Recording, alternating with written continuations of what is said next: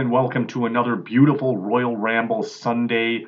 Now, I had planned at this time to talk about the NXT Vengeance Day event in the form of a review, but then I realized that I pulled a Gunther.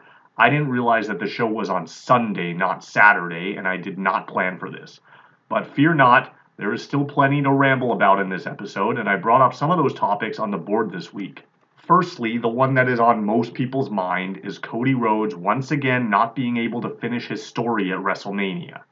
Unless you've been living under a rock, you should know that Cody won the Men's Royal Rumble match last Saturday and thus gets to choose which champion to face at WrestleMania.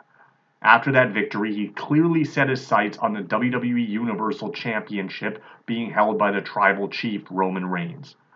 All the pieces were set in place and the wheels were in motion. He even brought his dog with him to SmackDown on Friday, but alas, it wasn't meant to be. Cody basically passed up on the opportunity to face Roman and handed the baton over to Dwayne "The Rock" Johnson, who has now also moved up into an executive position at TKO. Well, in actuality, we actually don't know the real story. We don't know if The Rock is actually facing Roman Reigns. Based on the angle on SmackDown. That was, of course, the assumption, but we're kind of putting the cart before the horse and jumping ahead of ourselves. The news may have been pretty earth-shattering to most, but to me, it was honestly expected. Let's face it, are we really prepared to see Cody lose again to Roman Reigns? I'm honestly over his story anyway, but if he's going to finish it, it can literally be at any other time and not necessarily at WrestleMania. A lot of people are even going as far as comparing this scenario to the conclusion of WrestleMania 9, with Hulk Hogan basically leapfrogging over Bret Hart to win his 5th world title from Yokozuna. The Rock vs. Roman Reigns is without question the biggest match you are ever going to get using talent that is still available. It has much more marquee value than Roman vs. Cody Rhodes for the second time or even the first time. And what people seem to be forgetting is that WWE does not book for wrestling fans. Wrestling fans will tune in regardless, and whether it's Rock or Rhodes in the main event, those fans will probably still be watching WrestleMania. WWE is all about drawing power and making money and getting more eyes on the product, and this is the best way to do that. That's not to say that Cody won't ever finish his story, but I don't think it needs to be at WrestleMania. If there was enough of a negative reaction to this announcement, I can see them doing something where Cody faces Rollins and Roman faces The Rock, with both matches happening on night 1, and then the two winners, which will probably be Cody and Roman, face each other on night 2.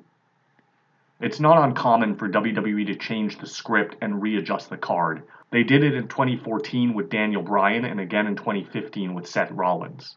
I think this might be the best solution to keep everyone happy. They get their Rock vs. Roman match, and they also get Cody finishing his story.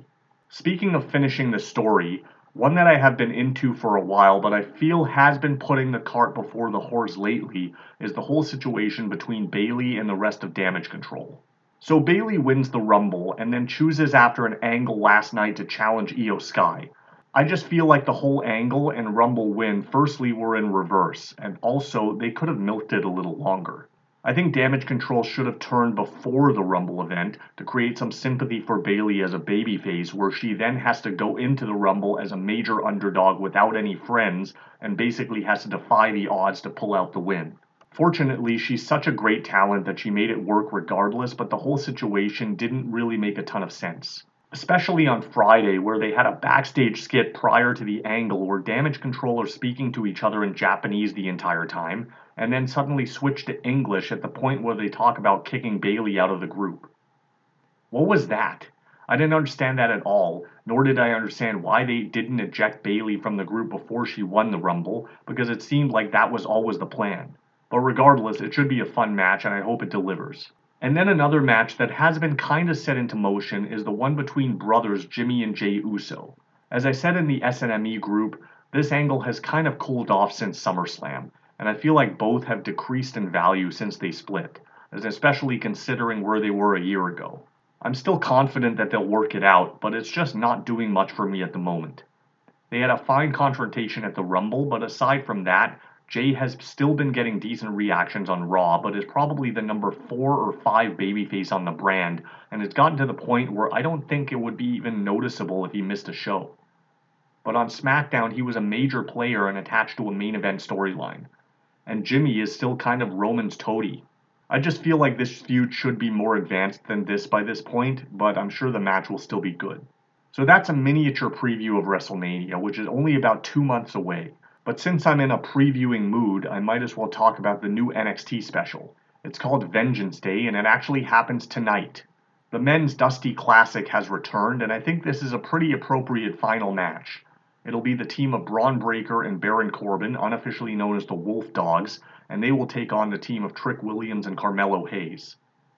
It'll be interesting to see where they go with this, but I think it's pretty evident based on TV that one team may move on to bigger things while the other will probably be breaking up. It's hard to imagine that a team like Braun and Baron actually would have caught fire like they have, but they also teased a Braun Breaker main roster call-up. Given that the winners will get an NXT tag title opportunity, I think I'd rather see Trick and Melo go over here to advance that storyline and create more uncertainty for the main event, and then Braun moves up to the main roster while Baron remains in NXT.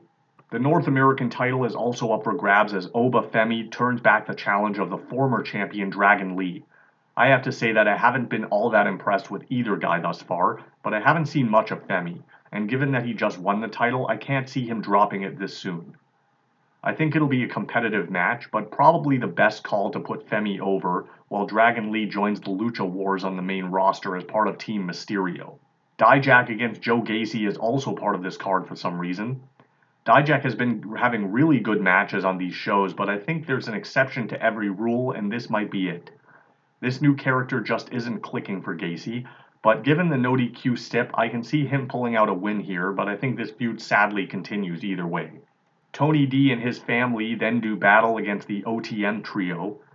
I think Tony is just about as ready as anyone to be called up. I can't say the same for his teammates, though Stax has improved since last year. But I think it's time for a new faction to rule the roost in NXT, so I'll pick OTM to go over, even though I don't really care for anyone in the group thus far. Lyra Valkyria puts her women's title on the line against Roxanne Perez. I think this should probably be match of the night and one of the few that I'm looking forward to. Roxanne had a good showing at the Royal Rumble, and I think she may be due for a main roster call-up as well, so I can't see the champ losing. I think Tatum Paxley will get involved, leading to a Lyra victory, and then they go the way of Lyra not being aware that Tatum helped her, which leads to a match between those two at Stand and Deliver, kind of similar to Mickie James and Trish Stratus, though I wouldn't say either performer is comparable to either of those two. And then in the main event, Trick Williams will apparently wrestle twice as he challenges Ilya Dragunov for the NXT World title. Now the reason I predicted Trick and Melo to go over in the Dusty Classic is that either Trick loses this singles match and blames the loss on being tired from already competing, or more likely, because he's a babyface, he wins the title here, and Melo joins in on the celebration, but then the camera shows signs of jealousy on Melo's face, and then the team go on to lose their match for the tag titles because of Melo, and this causes Melo to finally snap and attack Trick, and we have our main event for Stand and Deliver. What that means for Dragunov is anyone's guess, but I'd assume he may be main roster bound as well. And if my predictions for all these main roster call-ups come true, things do not look good for NXT in 2024. But for now, we're sitting pretty. I will be back next week to review the Vengeance Day card. Until then, I leave you with an ABC.